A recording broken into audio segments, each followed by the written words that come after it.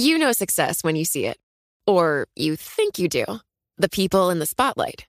But what about those small business masterminds who succeed at making their money work harder? They do that by having a business bank account with QuickBooks Money, which now earns 5% annual percentage yield. Making your money work as hard as you do? That's how you business differently. Learn more about QuickBooks Money at quickbooks.com/5APY. Banking services provided by Green Dot Bank. Member FDIC. Only funds and envelopes earn APY. APY can change at any time.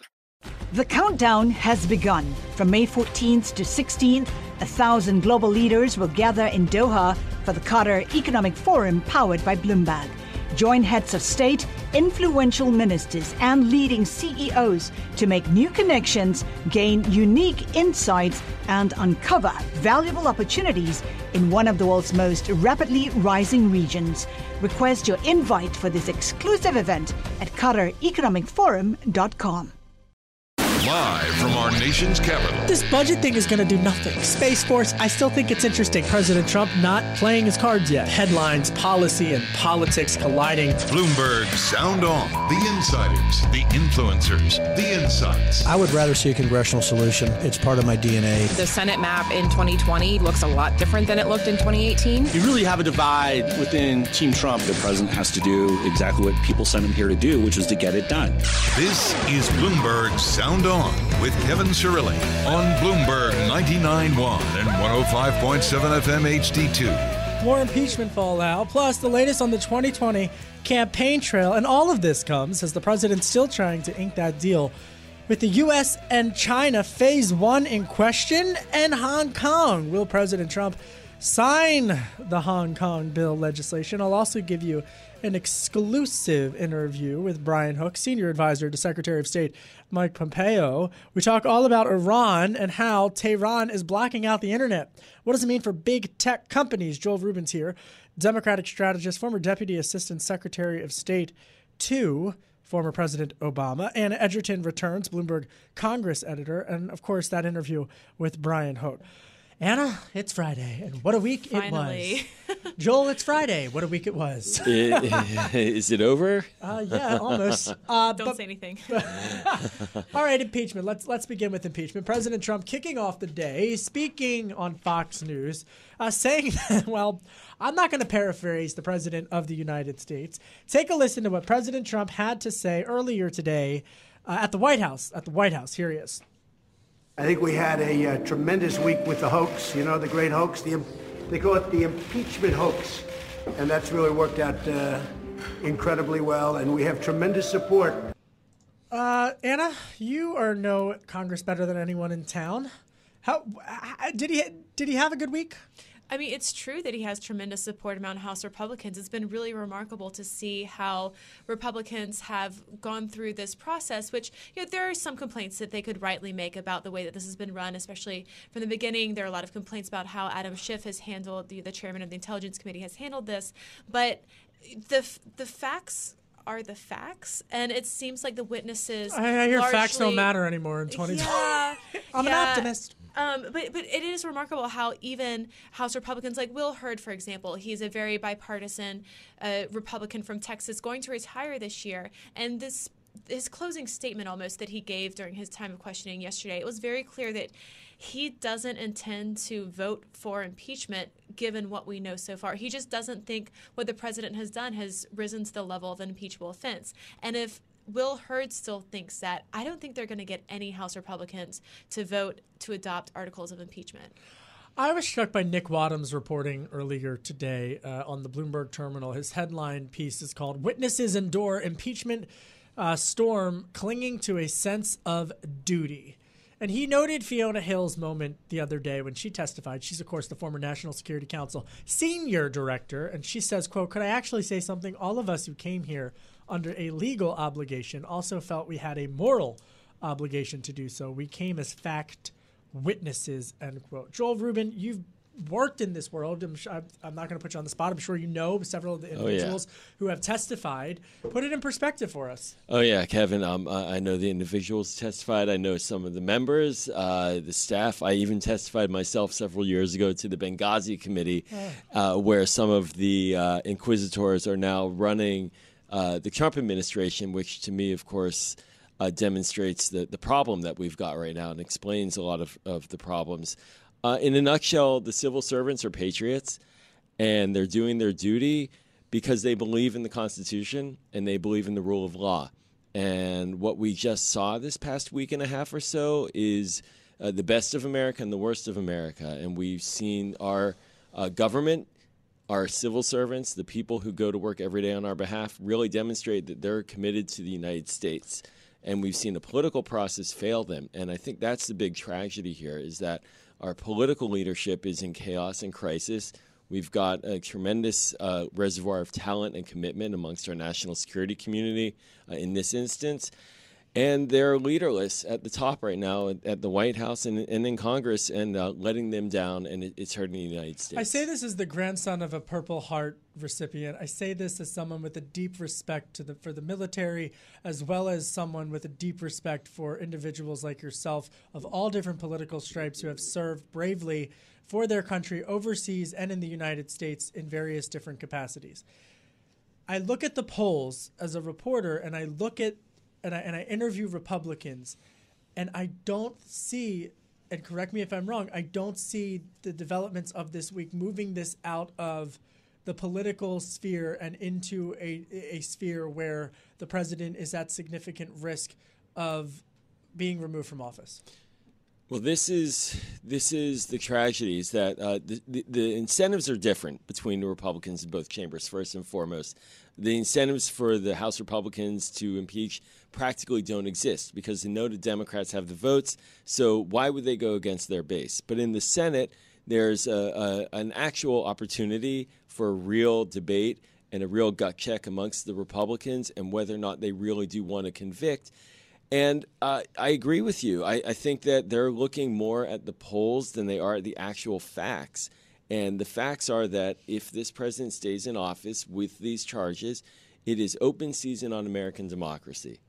And every future president will then feel free to engage whomever around the world they want, to ask for support, to get reelected, to get elected, to go after their own domestic American political enemies, and to use American taxpayer dollars to do it. And that's the real shame in all of this. Joel Rubin's here. He's a Democratic strategist. He has previously served in the State Department for the Obama administration. Anna Edgerton also here, Bloomberg Congress editor. Anna, Republicans would say, well, this has been going on for a long time. Look no further than the former vice president's engagement with Ukraine as it relates to Hunter Biden and Burisma Holdings.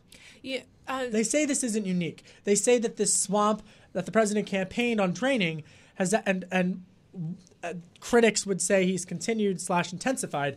They say that that's been going on for years. Mm-hmm. And I think a lot of people would agree that Hunter Biden's participation in this board is not illegal. It appears that he didn't break any laws. It does look super swampy. But there was one tweet from Thomas Massie. He's a very conservative Republican, but kind of conservative in a libertarian type way.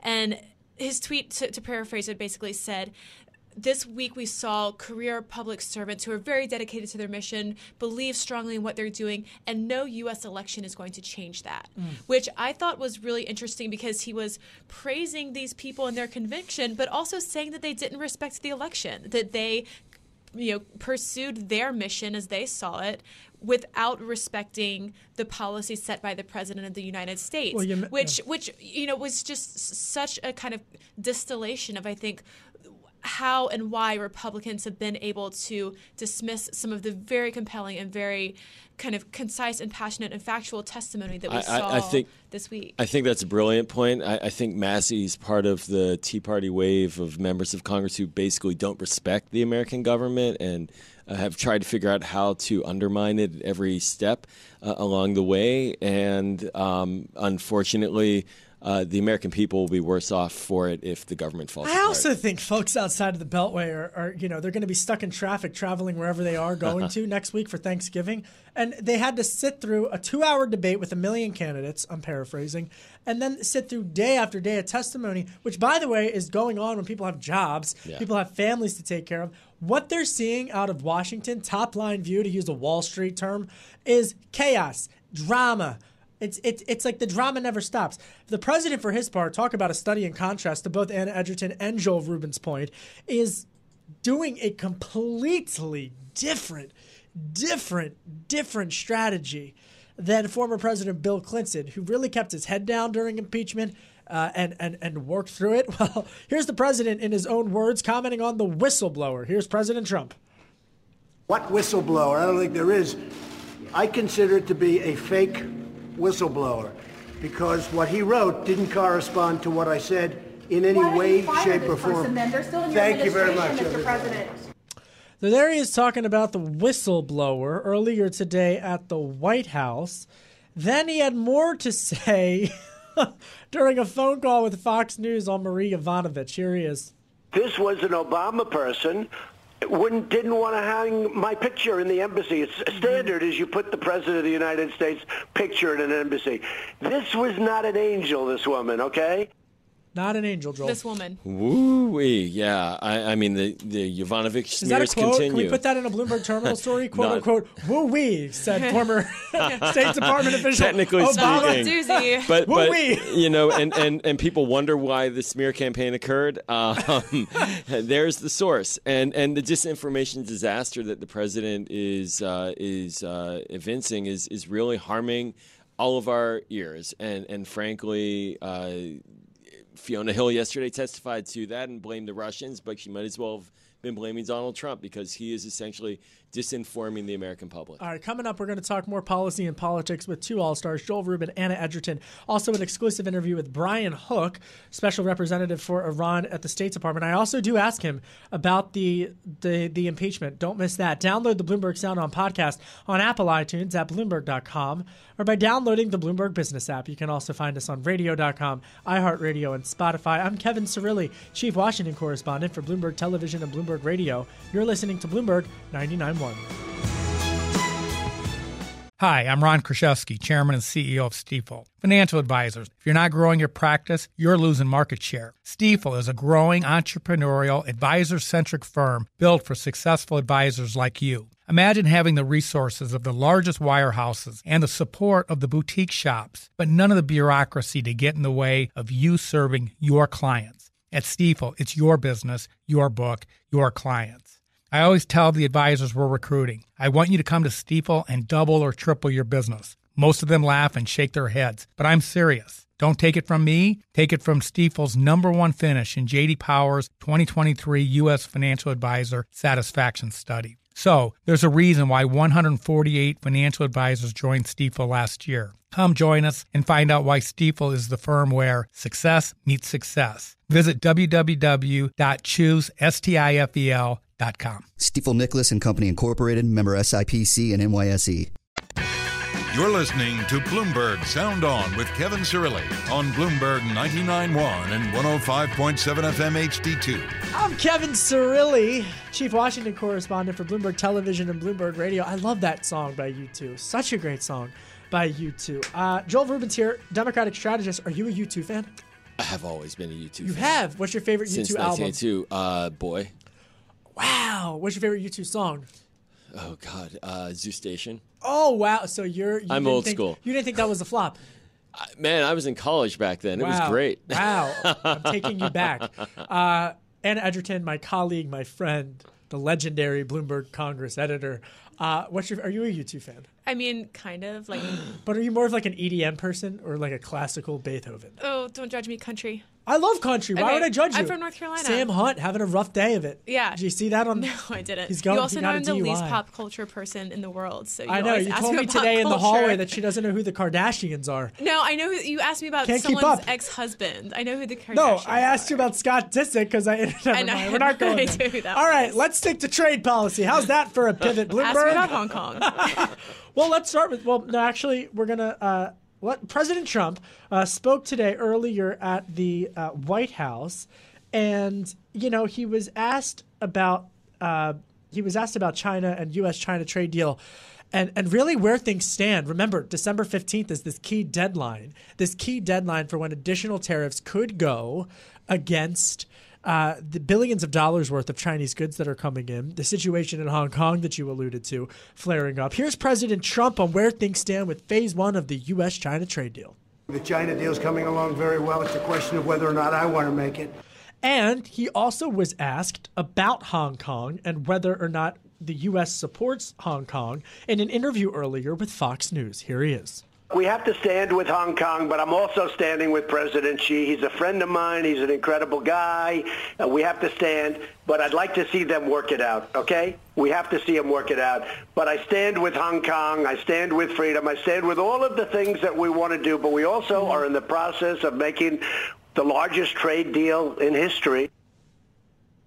So that quote was pretty jaw-dropping after this week covering Congress, because Republican senators have really been leading the charge to take a tough stance with China, not just about Hong Kong, but also about the situation with the Uyghurs and in Western China. And the trade deal that the president originally wanted to strike with China was going to kind of reshape China's economic practice to be more fair and more beneficial to the global production chains and American companies. The fact that he's now saying that Xi Jinping is my friend, which is not necessarily surprising because he calls a lot of foreign leaders his friend, but that's not how you strike trade deals. And that's also not what Xi Jinping is saying about him. Xi Jinping is looking at this in a very cold and calculating way to see what he can get, what he can use from leverage, and the Chinese officials are very much not happy about this legislation that passed unanimously in the Senate and with losing only one Republican vote in the House. From an objective standpoint, Joel,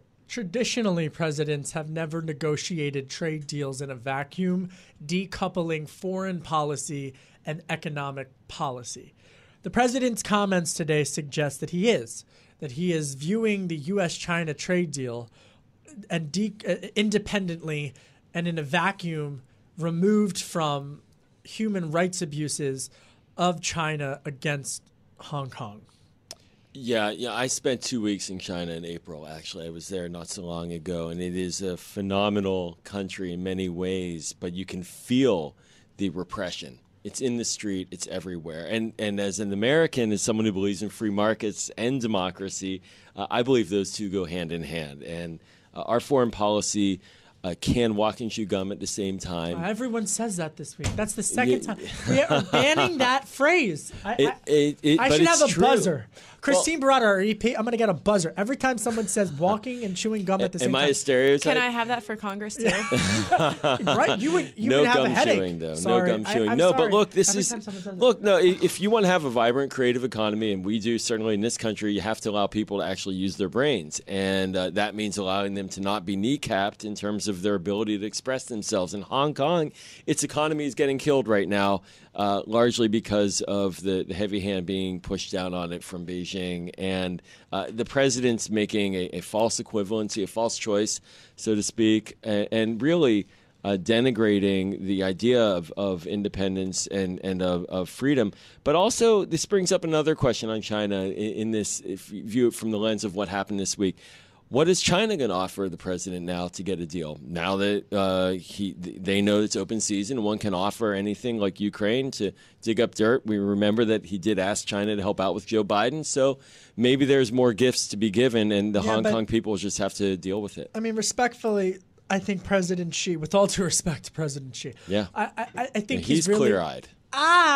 I think he's not looking at the Democrats who are in Atlanta, on the stage in Atlanta, because I heard tariffs from all of the Democratic candidates. So yes, we're an incredibly polarized, cable news-centric political system right now, but there is a lot that unites Americans behind all political stripes. And from an economic standpoint, big business might not like this, but Elizabeth Warren's advocating for tariffs where they make sense, and that progressive, even if she doesn't become president, or if she does, that tariff tool is going to be in the toolbox of negotiations with President Xi. Oh, I think that says more about how President Trump has scrambled traditional ideological alliances, because Republicans traditionally have opposed tariffs and wanted to open global markets as much as possible. So the fact that President Trump is now the champion of tariffs is really adopting more of a traditional Democratic position and using that as a tool to exact foreign policy and economic policy. And the Chamber of Commerce is like shivering. I was struck. But if I can add you can add anything. I will say, he's getting hit hard in the Midwest. The tariffs are having an impact on his base, and he will want to deliver gifts before the election. Yeah. So I don't think he's going to be sitting on these tariffs That through Emerson, next election. Wisconsin poll that has him beating Biden, has him beating all of the other top-tier candidates is remarkable. And now, Democrats that I talked to today questioned the sampling size and whatnot, but it is interesting to see him up in a key battleground state like that. To hear him say in the Fox News interview that he might veto the Hong Kong bill was remarkable for many reasons, as we have discussed. But when I was talking to folks earlier today about that, they said, well, there's a veto-proof majority in Congress. It would allow, should that happen, should Congress override the president veto on the Hong Kong bill, it allows for the president to say to President Xi that, well, I didn't want to do it. Speaker Pelosi, Mitch McConnell, they wanted to do it. I'm an independent. I'm Marco Rubio. Little Marco. They wanted to do it, not me. Yeah, and that's true. And I think that he could use that in his trading negotiation with the Chinese. But as far as domestic policy goes, it's not a good look to have his first veto override happen as this impeachment process is going out. And, I'll say foreign policy is one place where Republicans have really been willing to push against this president, whether it's Saudi Arabia, whether it's Russia or Yemen or Turkey. And this is another example of that. And if they actually get to overriding his veto, which I think they would do if he ends up vetoing this legislation, it's not a good look for him domestically. And I think one reason why foreign policy is an area where it's comfortable for Republicans to push against the president is because that's one area that is not as personal for many American voters, and it's not those aren't necessarily issues that people feel at home and in their daily lives. And don't forget, the trade deals have to be approved by Congress. And not the Chinese trade deal. Not this one, but anything USMCA. Which I'm surprised. No, but I don't necessarily Japan, believe MCA. These are right out there on the horizon. Do you think that he can get that the president can really bypass congressional approval from the other largest economy in the world, which is China? Right? Well, the way the deal get Congress on board. The way the deal is set up is that it's removing tariffs that he put on. Right. So Congress has delegated that authority to him. Yeah. So it's up to him whether or not he wants to remove the tariffs. And it started out as this big comprehensive deal. Now we're just talking about phase one, which appears to be the only phase. So while Trump is asking China to buy more agricultural products from the United States, China is asking him to remove the tariffs. So it's basically going back to status quo before this trade war started. Ain't that funny? Hey, what is it? You go around in a circle. There's a quote there. I'm a huge country music fan, Anna Edgerton. Keith Urban is one of my all-time favorite musical artists, and he's a great person and does a lot for the world.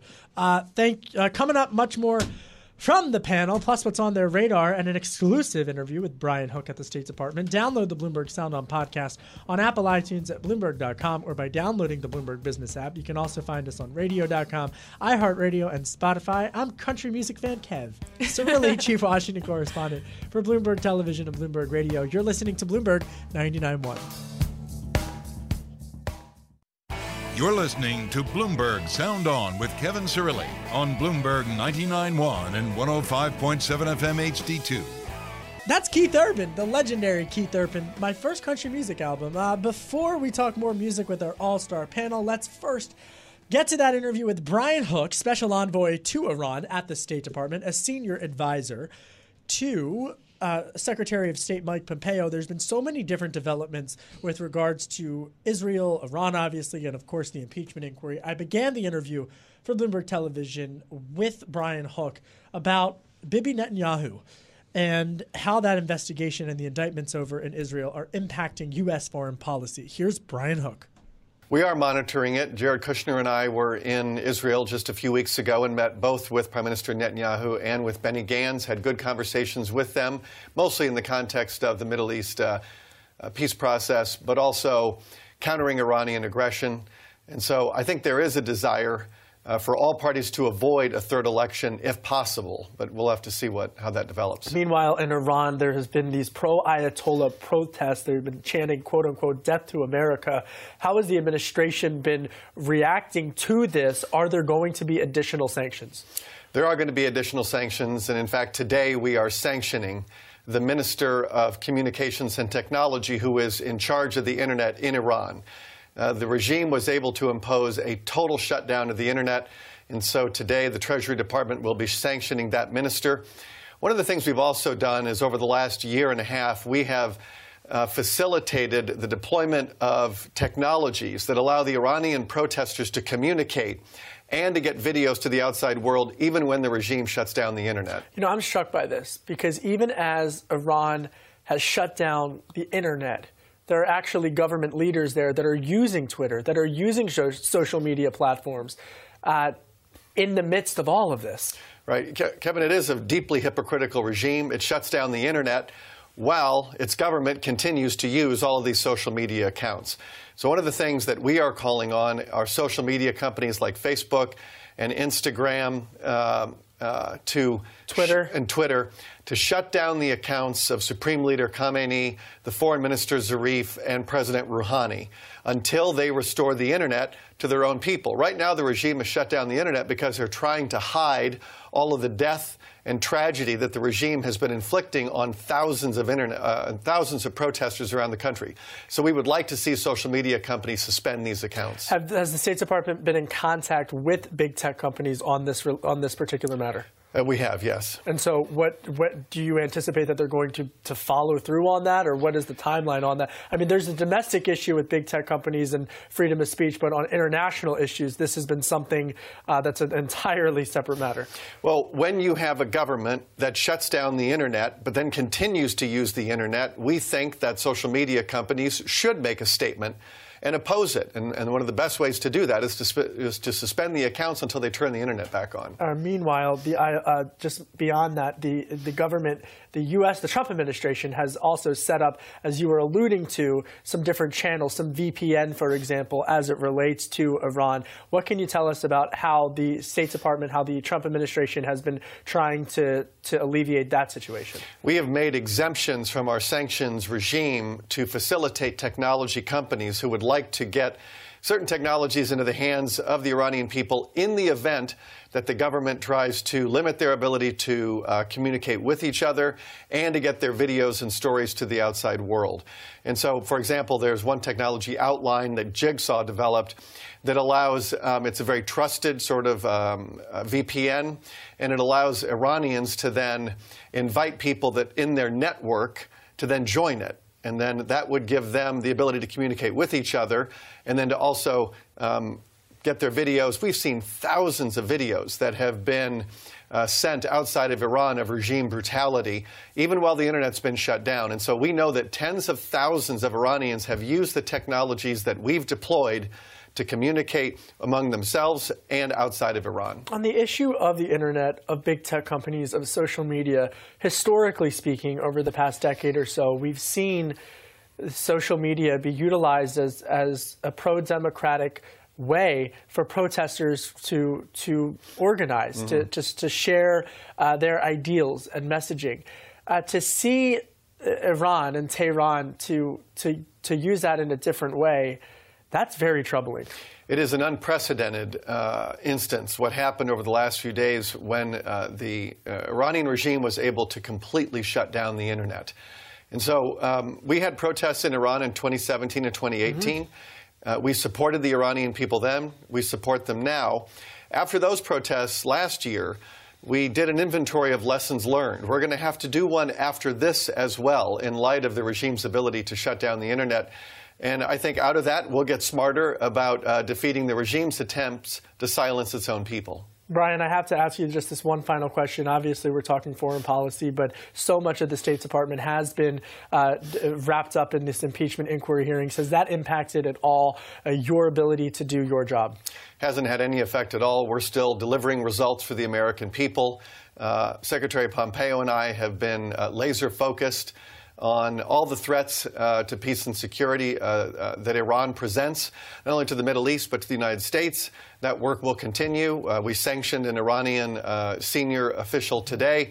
More sanctions will come, and we're very hopeful that at some point the regime is going to decide to come back to the negotiating table and work with the United States on a new deal. That was Brian Hook, special representative for Iran at the State Department. Coming up, what's on the panel's radar? Joel Rubin and Anna Edgerton. Download the Bloomberg Sound On podcast on Apple iTunes at Bloomberg.com or by downloading the Bloomberg Business app. You can also find us on Radio.com, iHeartRadio, and Spotify. I'm Kevin Cirilli, Chief Washington Correspondent for Bloomberg Television and Radio. You're listening to Bloomberg 99.1. You're listening to Bloomberg Sound On with Kevin Cirilli on Bloomberg 99.1 and 105.7 FM HD2. I'm Kevin Cirilli, Chief Washington Correspondent for Bloomberg Television and Bloomberg Radio. My guests here are Anna Edgerton, Bloomberg Congress Editor, Joel Rubin, Democratic strategist and former Deputy Assistant Secretary of State in the Obama White House, and his daughter Bhavna, who is his 9-year-old all-star daughter, who's a legendary-in-the-making gymnast. We're thrilled to have her here in the studio hanging out with us as well. All right, it's time now for my favorite segment, which is What's on the Panel's Radar. Joel, what's on your radar? Bibi Netanyahu going to jail. Ooh. Or maybe not, but he was definitely indicted. that's if on you the weren't radar. following the story, what are the developments of the last 24 hours? So basically, Netanyahu was indicted for bribery and some other sordid charges, and he is clinging to power and arguing that he will fight the indictments, and he is trying to rally his base within the Likud party to keep him at the top slot while he's trying to negotiate a new government, which is unlikely, meaning they may get new elections. Crazy. And it's a big mess. As they say in Hebrew, it's a balagan is the word. L'chaim. No. What does it mean for U.S.-Israeli relations? Ultimately, the relationship is America and Israel, not America and Netanyahu or Trump and Netanyahu. And I think Trump will move away from Netanyahu if he has to as well, which is a little undertone to all of this. But for Israel, they can't afford to have a crisis at the top. The region is in collapse. Syria is a hornet's nest of threats. Iran is continuing to advance. And the Israeli public, they have had successive political deadlocks, but this is new. This is unique. They have never had a sitting prime minister indicted, and the paralysis is very dangerous for their security. Are you concerned at all that the indictment of Netanyahu will embolden some of the anti-Semitic rhetoric that we've heard from a few members of Congress, and also the anti-Israeli sentiment that has really been running rampant through a certain faction of the Democratic Party? I think what it does is, and we even saw this the other night in the Democratic debate when Bernie Sanders, a prominent Jewish member of Congress, spoke out about the need for rights for the Palestinians and got applause. I think that we're seeing a deep disaffection right now in American politics towards Israel. There's a concern about Israel support, but very much, especially amongst Democrats, concern about the Netanyahu-Trump relationship and a bit of enjoyment in watching Netanyahu indicted in a parallel way to Trump getting impeached potentially. But that's not good for the relationship. That's not good for Israel. I've got a lot of family there on a personal level. I've lived there for over a year of my life, care deeply about the country, and political paralysis and collapse is never healthy for a democracy. Well, we're appreciative of your comments on Israel as that being on your radar. Appreciate that, Joel Rubin. Anna Edgerton, what's on your radar? First of all, what I could possibly cook for Thanksgiving for my vegan father-in-law. What are you going to cook? What do vegans eat for Thanksgiving? I'm going to try to make our broccoli casserole vegan-fied, which is going to be tough. Cory Booker's a vegan. I realized that. Right before I interviewed him once for environment. Bloomberg Television, I said he's from Jersey. I grew up outside of Philly, and I said, we're kind of from the same area. Like, where do you get your cheesesteaks? And he was like, well, there's a really good vegan cheesesteak place in Philly, and I was very confused. That doesn't count. I have nothing against vegans, by the way. I'm mostly vegetarian. Have been for 10 years, but you know. Anyway, Cory Booker's a vegan. Go ahead. Besides what's going to be on the Thanksgiving menu, which I'm hosting for the first time. Congrats. Thanks. Pressure's on. I know, I'm a grown up. When it comes to Congress, I'm going to be looking at the next steps for impeachment. And one big question to ask is whether or not the Intelligence Committee is going to call more witnesses. You know, we had a huge slate of witnesses over the past 2 weeks, and we don't know if they're done yet or if they're going to try to call more people either for private depositions next week or even possibly for more public hearings when Congress is back in session the following week. If the Intelligence Committee is done, that means we could be going to the phase where the committees present articles of impeachment to the Judiciary Committee, and the Judiciary Committee would then hold hearings on those articles and also give Trump and his counsel an opportunity to present their defense. So it will also be very interesting to see how the White House engages with the process. They kind of have two options. One, engage and present as robust of a defense as they can, or to discount the process as totally partisan and something they don't want to participate in. Interesting. You know what's on my radar? What's on your radar, Kevin? Coldplay. Did you guys see this? One of my another favorite band of mine. I'm a huge music person. Coldplay is delaying their tour for their new album until they are able to make their tour carbon neutral. Oh, Cory Isn't Booker that would appreciate interesting? that. Yeah. That shouldn't be that hard. According to the Hills in the Know blog, in an interview with the BBC, Chris Martin, the band's Awesome, that's my interjection, lead singer, says that the group will spend the next year or two working out how to make their album tour carbon neutral. We've done a lot of big tours at this point, he said to the BBC. How can we harness the resources that our tour creates and make it have a positive It's a great idea. impact? Interesting. Chris Martin, Coldplay. I love Coldplay. I'm going to listen to that. I'm trying to go home to Philly this weekend because I just can't get enough of Delco. Thanks, Joel. Would you come back? Absolutely. You were here twice today. You were here with the Lord. Yes, the Lord and this. Thank you so much. Anna, thank you. Good luck with preparing everything. Thanks, everybody, for listening. See you Monday. I'm Kevin Cirilli, Chief Washington Correspondent for Bloomberg TV and Radio. Have a great weekend. You're listening to Bloomberg 99.1. Collaborate for a greener future at the Bloomberg Green Festival, a groundbreaking celebration of the thinkers, doers, and innovators leading the way. From design and culture to technology, science, and entertainment. Hear from inspirational speakers and immerse yourself in climate solutions. July 10th through 13th in Seattle. Title sponsor, Amazon. Official airline, Alaska Airlines. Get 20% off using promo code radio20 at BloombergLive.com/Green Festival.